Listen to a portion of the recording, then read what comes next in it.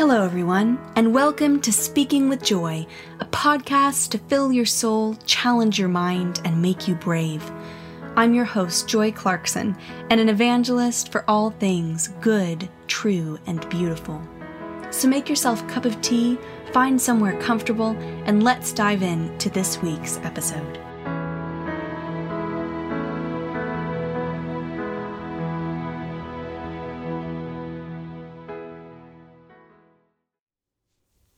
Though I tremble in the darkness, in the cold and frozen snow, I am grateful for the winter comes to show that our trouble's never over and our work is never done, but with the turning of the seasons, we will always see the sun. Well, hello everyone, and welcome back to Speaking with Joy. That is one of the verses from Noah Gunderson's lovely song, Honest Songs, which has been a small album of his a long time ago that I've always loved. And I tend to think of this song around November, partially because I think it's written to evoke the sense of Thanksgiving, and it's about sitting and feasting with family in the cold. And I always think of it now because we are coming close to Thanksgiving. Which is always a mixed feeling when you live overseas, because Thanksgiving is such a fundamentally American holiday. And I always find that I celebrate it actually much more here than I would in the States, because all of the Americans are kind of filled with a longing for home, and so you end up going to 5 different versions of Thanksgiving.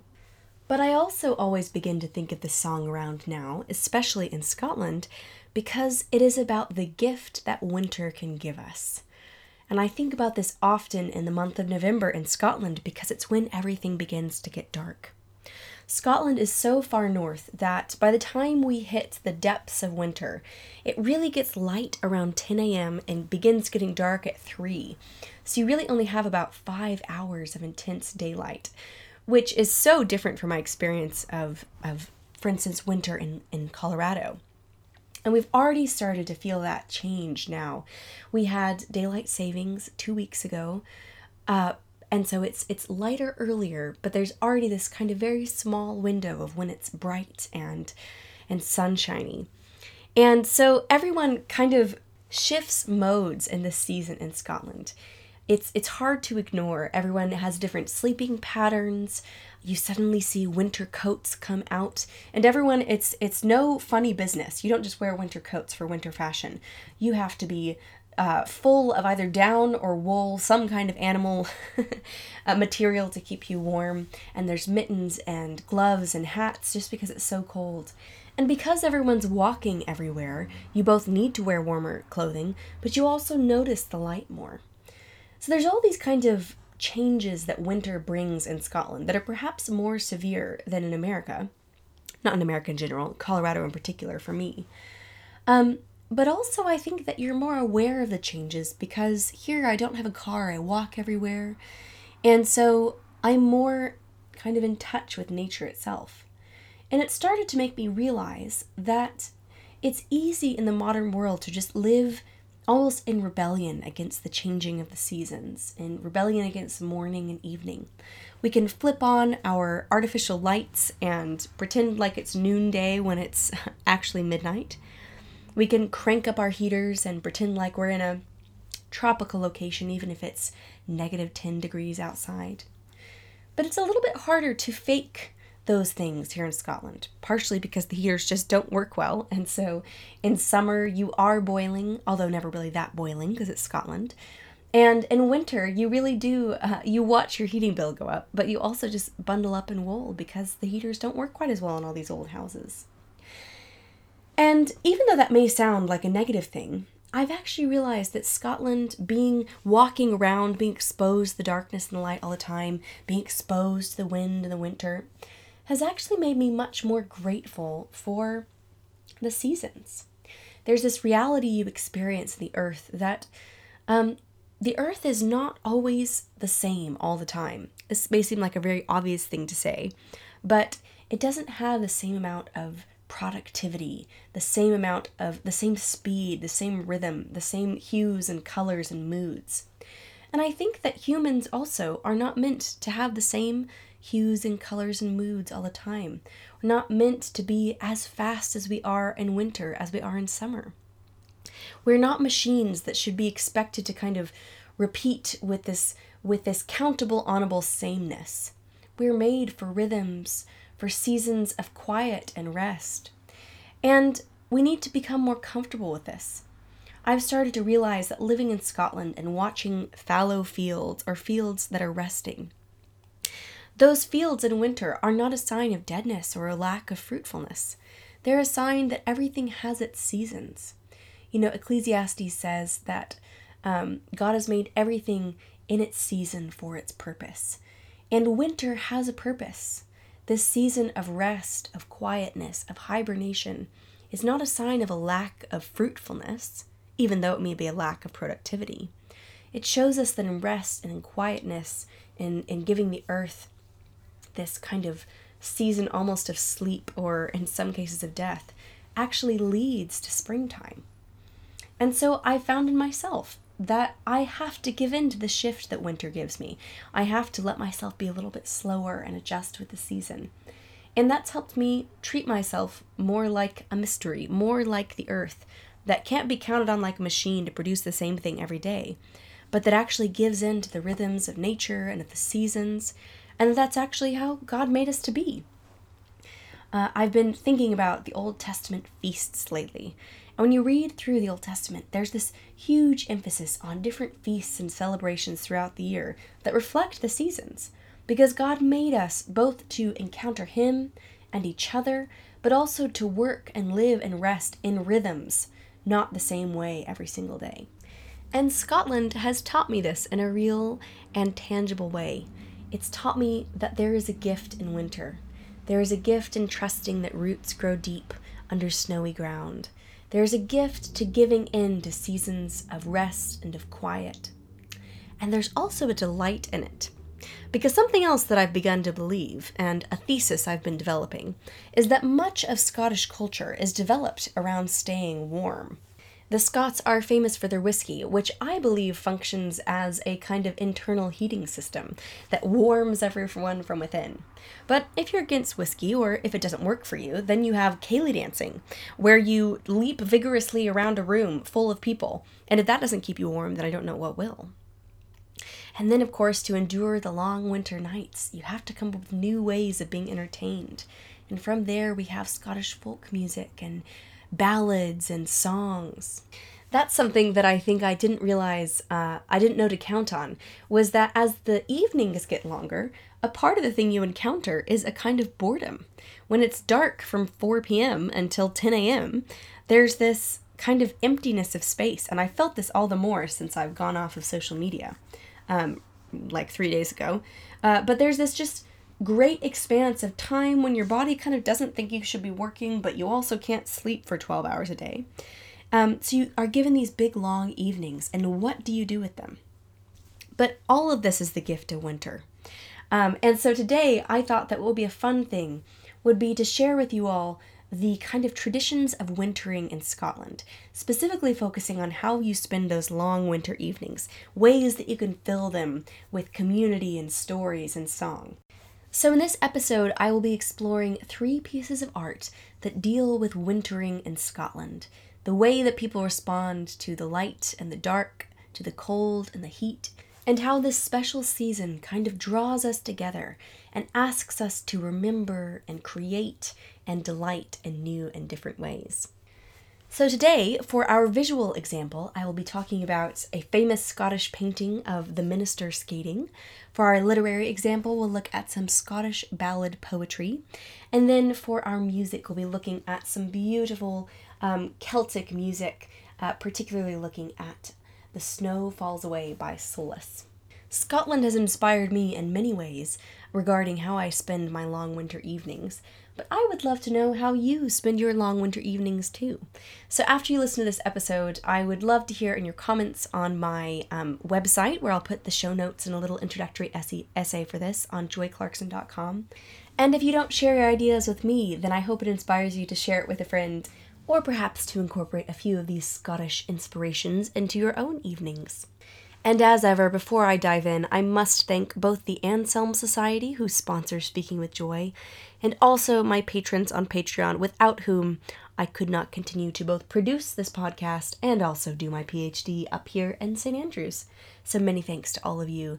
But without further ado, let us dive into our beautiful works of art on whiling away winter evenings. Now, the first thing that I want to chat about today is this wonderful painting that is called The Skating Minister. Now, I first encountered this when I moved to St. Andrews. I bought this calendar from Blackwell's, I think, and it was some of the most famous paintings from the Scottish Portrait Gallery, or for the Scottish Gallery. And this lovely little painting is of exactly as it sounds, a minister who's in his full kind of black outfit, and he is peacefully and complacently skating on a beautiful blue, frozen cold day on some lake. And this painting was actually not very well known. It was painted in the 1790s by Henry Raeburn, but was virtually unknown until 1949 when someone found it and then put it in the Scottish National Gallery. And since then, it's become one of the best known paintings. And I think what I love about this, so I cut this out of the calendar. I got the calendar, and I didn't use it as a calendar. I simply cut out the images and put them up around my dorm room at the time. Now, of course, I have a flat, but then I was in a room. And I think what I loved about this is that he looks like he is so somberly enjoying skating. And it's a picture to me of kind of the ways in which people approach fun during summer versus fun during winter.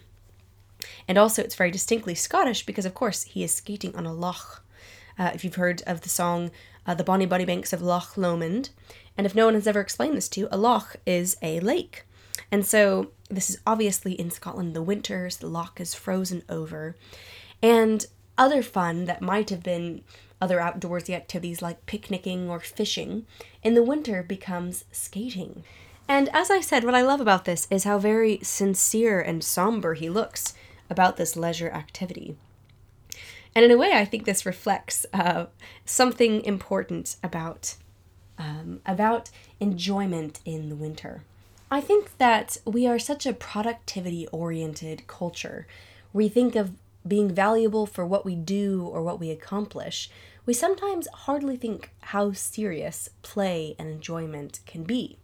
But perhaps I'm applying a personal problem to the entire society, which is to say that I am so productivity-centered that sometimes I forget that to play, to rest, and to enjoy is to kind of shift from a mode in which we think of ourselves as valuable for what we do and shift into a mode of receiving life as a gift and recognizing that God needs none of our efforts. I was recording a podcast, which hopefully I'll eventually share with you, based on the poem by John Milton called When I Consider How My Light Is Spent. And it's after this period in which he's lost his eyesight, and so he's struggling with the ability to do what he was used to, do what he felt like was God's gift to him, God's call in his life, which was to write and to write poetry and beautiful epics. And he can't write, and so he's feeling frustrated.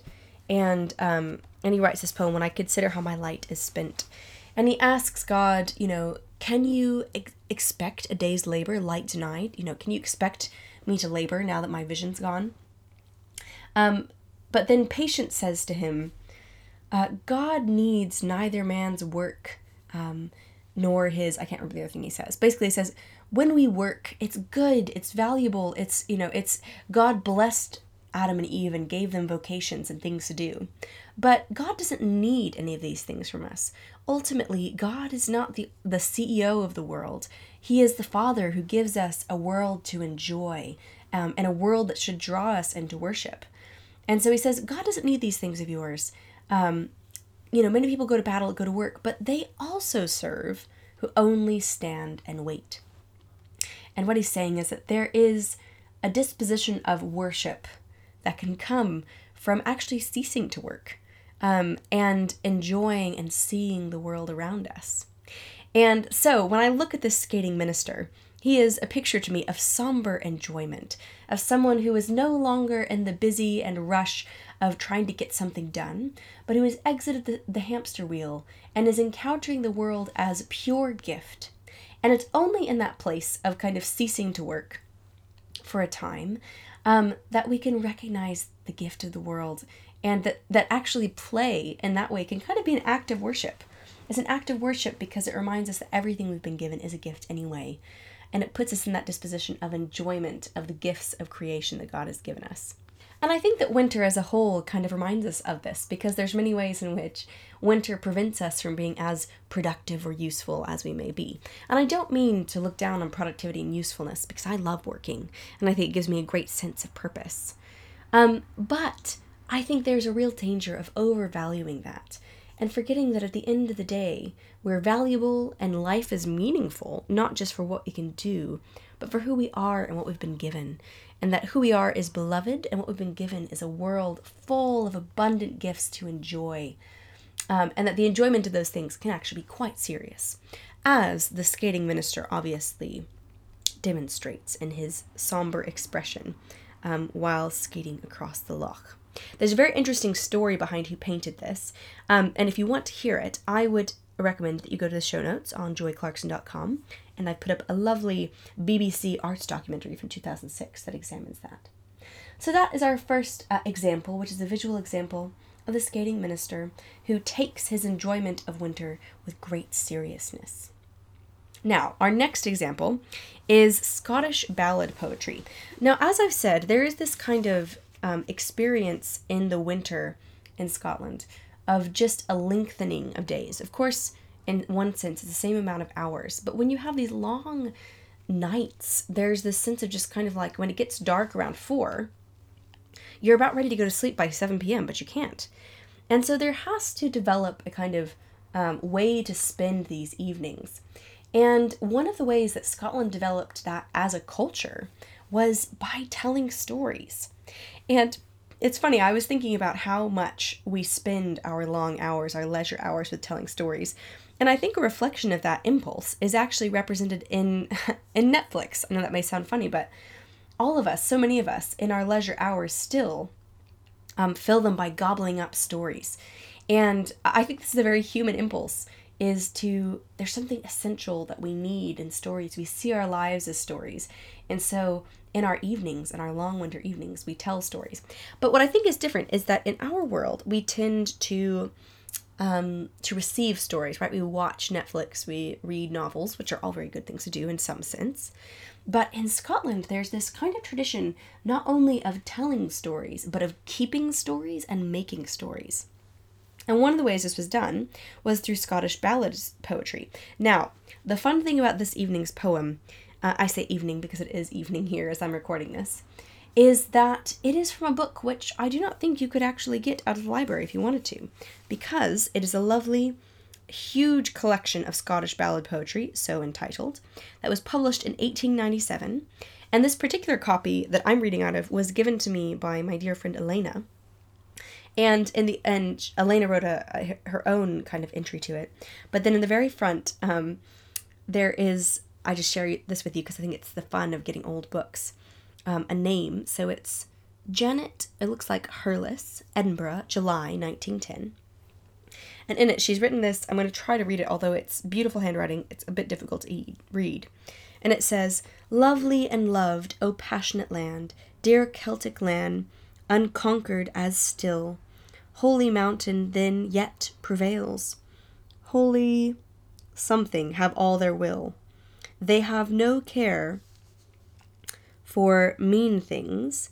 They have no scorn for broadening dreams. Ah, spirit in them springs, a light about them beams." So I would love to think, where did she get that poem? I presume it's about Scotland. And but I just thought it was delightful, and I thought I'd read it to you. So Elena wrote in the front, "Dear Joy, 107 years after Janet owned this book, it is now yours." So there's this lovely collection of Scottish ballad poetry, and in preparation for this podcast, I read a good deal of the introduction, in which it talks about what Scottish ballad poetry is. And essentially, Scottish ballad poetry is poetry which can be read, but was originally composed to be sung. And it makes the differentiation between folk songs and ballad poetry, which is that ballad poetry is fundamentally narrative driven. So while a song, or like the folk songs, might be about one's love for a particular person or expressing something beautiful, like My Love is Like a Red, Red Rose by the famous poet Robbie Burns, ballad poetry has more to do with telling a story. And the thing that I noticed as I began to read these is that many of these stories in this ballad poetry book are ghost stories. And when you think about how these originated, many of them were orally passed down. So in most of this book, when you come to a particular poem, it will say, this was transcribed by so-and-so from an old woman in, in, I'm trying to think of a town, my brain's Aberlour, Scotland, who passed this down. So these poems were actually kind of preserved through families telling them winter after winter and kind of adding to them a bit, and some of them are very particular to regions. But it was this very communal thing that to while away the evenings, you would sing or recite these ballads. And when I've read how many of these are ghost stories, you think, well, of course they did that. They were sitting around on long winter evenings. They needed to tell each other stories that would trick and scare, and you can just imagine the fire crackling and the old grandmother telling the ghost stories. So it's really been fun to kind of read through a bit of this. And I love how much of Scotland's artistic tradition is communal. So I think often we think of the arts in terms of the artist. So I recorded a podcast about this a long time ago about the Romantics and how in Romanticism in the 19th century, you get this real picture of the artist as this individual who's just uniquely brilliant, and they write their poems and songs by themselves, getting in touch with their internal nature that's in touch with nature, and they compose these works of brilliance and emotion. But in Scotland, most of their poetic and also their musical tradition in particular were not composed by artists per se. They were passed down and enjoyed as a communal tradition. And this will come in again with the music, of a way that you whiled away the hours in the winter. So it wasn't just a self-expression or a capturing of profound feeling. It was a way to pass on stories and to learn lessons, and just to enjoy and survive the winter evenings. So I thought what I would do is read you one of these poems. There were several that I thought about doing. This one I'm doing because you can hear a musical version of it by Kate Rusby, who is an English folk singer. But I thought I would tell you another one of them. So many of these are ghost stories, and usually there's a little bit of a moral in the ghost story, or in any of these stories, that turns upon a sudden realization. So one of the other ones that I almost read for you from this this collection is this ballad called Of Proud Margaret. And this is kind of a good example of how the ghost stories usually go. So Proud Margaret is this lady, and she's sitting at her tower, and a knight comes to her and says, "I'm going to die if I don't woo you." And she says, "Well, there's like 6 graves of people who said that, who died because of their love for me. But I'm very proud, so I only take the best. So you have to answer my 3 riddles." And then she gives these 3 riddles, and they're really like quite easy. It's like, what is the first bird in the spring? And he's like, oh, well, this is the first bird in the spring, obviously. And then she's like, what is the first flower in the spring? And he's like, oh, this is the first flower. And it's not like a trick question. Like, it literally is just the first bird and the first flower. And then he answers some other question. And she's like weirdly overawed by this. And she's like, oh, yes, finally a husband for me who can inherit me and all my beautiful castles because I'm so great and people die over loving me. And then the guy's like, surprise, I'm actually a ghost, and I'm actually your brother, the ghost, who's come back to say that you're super, super full of yourself, prideful Margaret, and you actually need to be humbled. And then she's super sad because she doesn't actually have a husband, and she's reminded that her brother was dead, and she realizes that she is so prideful that someone literally had to come back from the dead to humble her. And so the kind of turn of the trick of phrase of the story is, of course, that she was proud Lady Margaret, but in the end, she is humbled Lady Margaret. So that's kind of an example of many of the forms of these ballads, is someone who's visited and then either turns out to be a ghost, or the ghost turns out to be someone they didn't think they were, and then because of that, the main character learns a lesson. And a lot of these also have elements of Scots, and Scots is an actual dialect, so it's similar to Gaelic or Gaelic. And so if there's words you don't understand in this, it's not just because I'm saying them weird, it's because they are actually how it's recorded. So bits of this are in Scots. But I picked one that was less in Scots so that you all could understand it, because Scots is an actual dialect, and so it's like listening to a different language. But this one is called Sweet William's Ghost, and I will read it, and while I read it, you must imagine yourself huddled around a fire in the cold of winter with your woolen throw cast around your shoulders, maybe drinking tea, but maybe with a spot of whiskey to make sure you keep warm. And imagine me as your grandmother. It seems through the imprints in a lot of these, the descriptions, that a lot of the tellers of these tales would be old women, so to be kind of women who would keep the stories and keep the balance. So, this is Sweet William's Ghost. Lady Marjorie sat sewing her silken seam, and by her came a pale, pale ghost, with money, sigh, and mane. Are ye my father the king, she says? Are ye my brother John? Are ye my true love, sweet William, from England newly come? I'm not your father the king, he says. No, nor your brother John. I'm your true love, sweet William, from England that's newly come.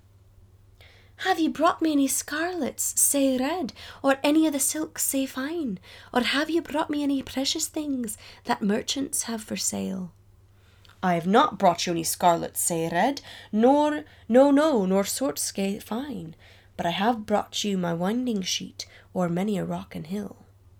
Lady Marjorie, for faith and charity, will ye give to me your faith and troth that I once gave to thee? Oh, your faith and troth, I'll not give to thee.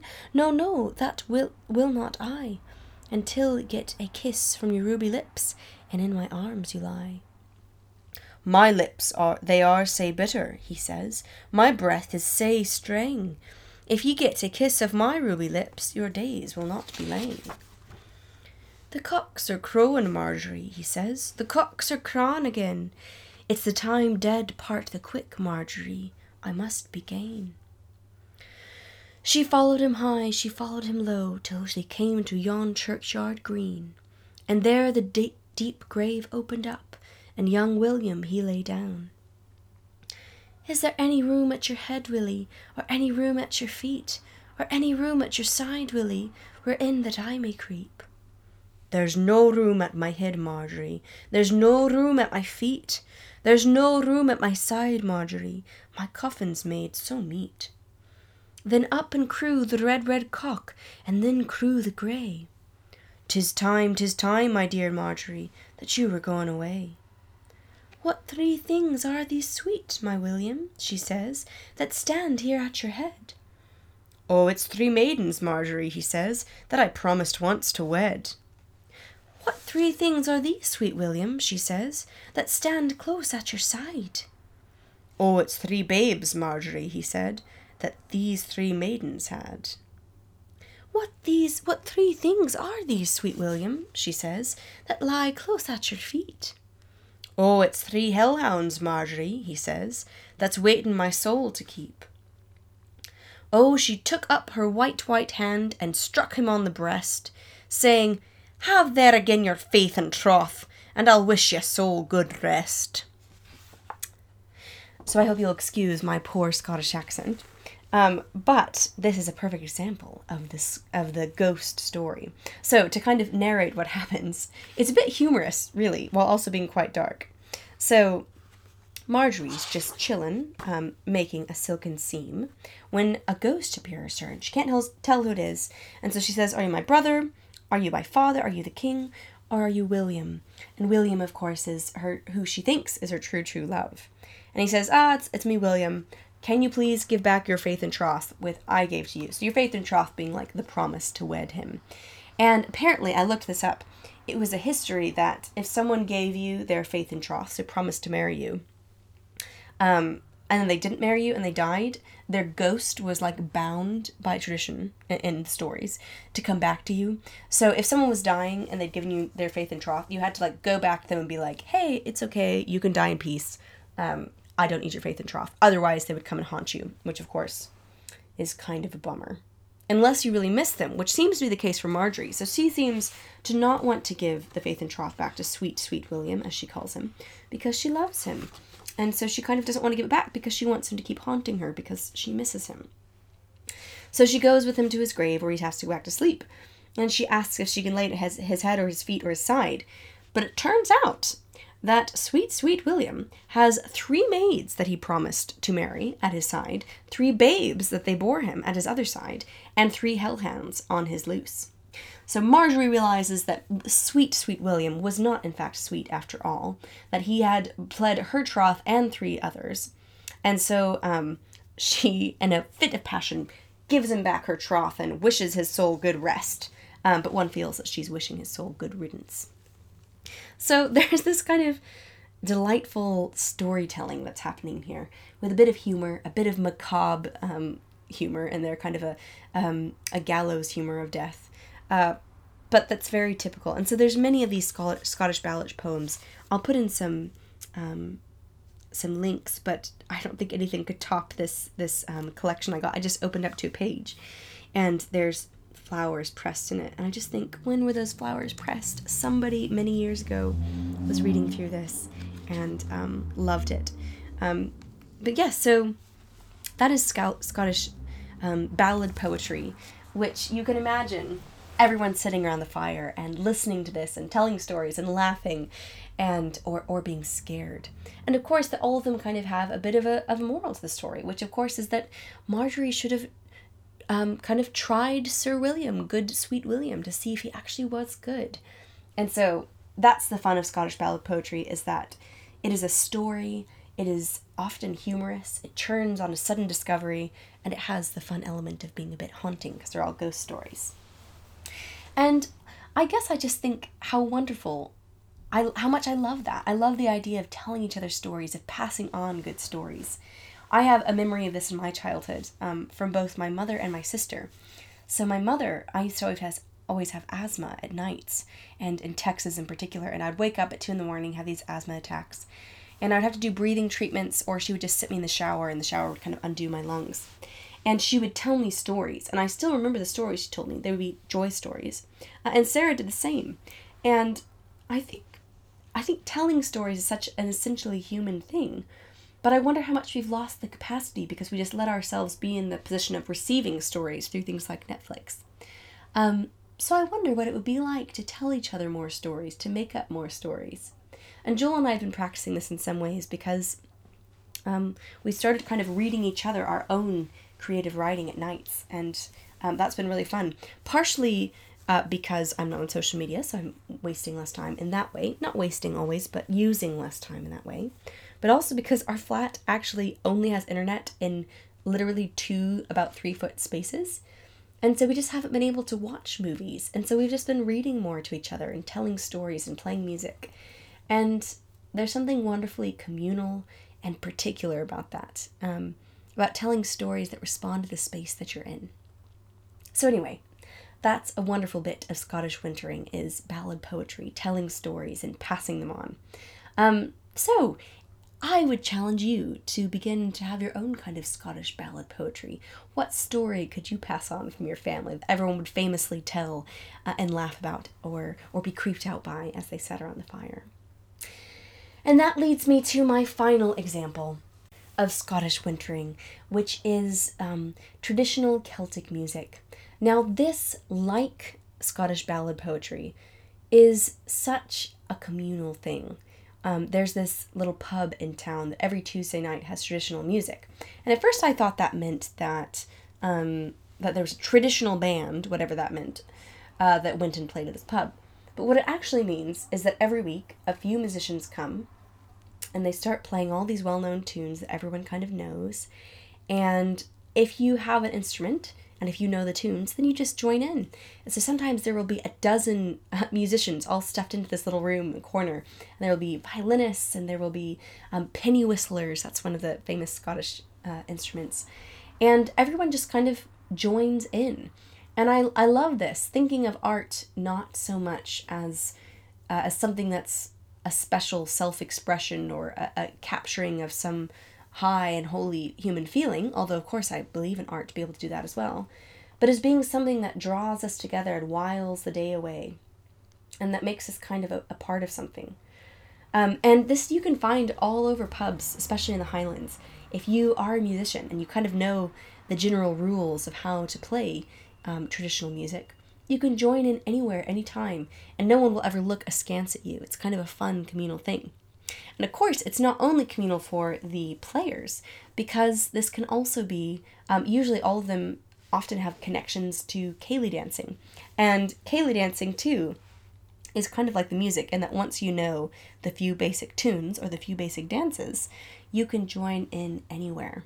So the band may be enjoying whiling away the cold evening while playing on their instruments, while everyone else can stay warm by leaping around the room, doing Strip the Willow or any of the other Scottish dances. And I have to say that one of my greatest accomplishments being here, aside from all of the PhDing and researching and blah, is being able to master all of the ceilidh dances. Of course, I'm a bit rusty now because I haven't gone to many ceilidhs, but pretty much, if you throw me in a ceilidh, I will know most of the dances, and there's a great satisfaction and fun that comes from that. And so that's what I love about traditional Scottish and Celtic music, is the communality of it, the sense of it not just being something that passes on individual artistic genius, but that passes on a history of well-spent evenings, of community and fun and joining together. And you don't have to feel self-conscious. You don't have to be a perfect musician. You don't have to be a perfect dancer. It's merry and fun. And there's something about the music, too, that I always find haunting. I created one of my favorite playlists that I've ever created for the Patreon. It was called the Autumnal... What did I call it? I think I called it the Autumnal Acoustic, or something like that, playlist. And it's largely comprised of traditional Celtic music. Just because I find it so beautiful, so warm in winter months, and also so kind of haunting. So to end this evening's podcast, I'm going to play you an excerpt from John Mock's Celtic Visions. This is, I believe it's the second track on the album, and it's a medley of reels. So it is Cooley's reel, Gain Annam, Duke of Leinster's wife. I'm positive I said that wrong. And I thought I'd do this one because it is, it's a lovely example of the kind of music you might hear in a pub on an evening when everyone was gathered around. Be familiar tunes. It's kind of like a 12-bar blue. Everyone knows how to tune in and how to join into this sort of music. But also, it's the sort of song that would be very easy to dance to. It is, in fact, a reel. So I thought you all might enjoy that. But also, more generally, John Mock in Celtic Visions, Celtic Portraits, and Celtic Highlands is an excellent person to listen to if you want to hear more of this beautiful style.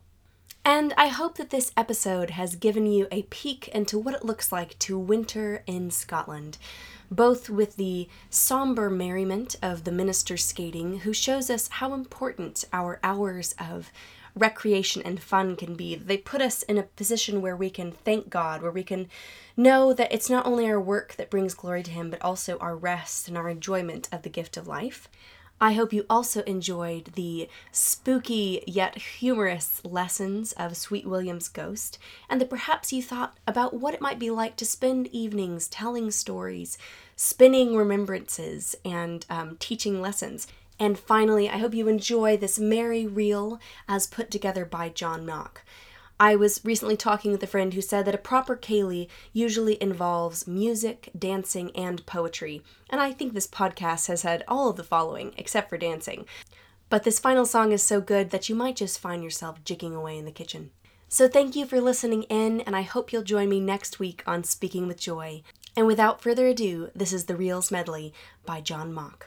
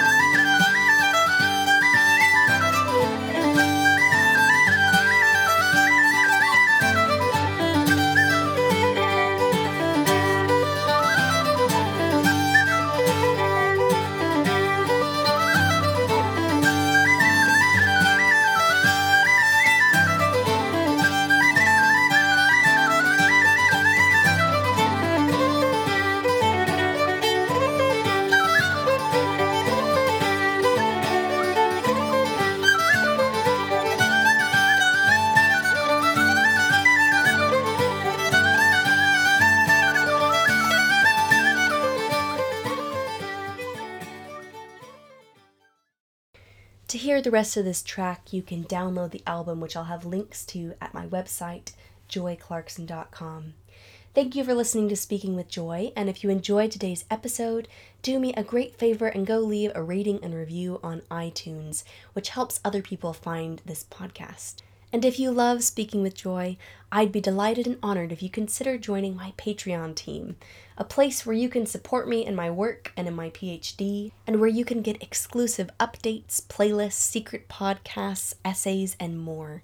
You can find that at patreon.com/Joy Clarkson. Thanks for listening and have a beautiful week.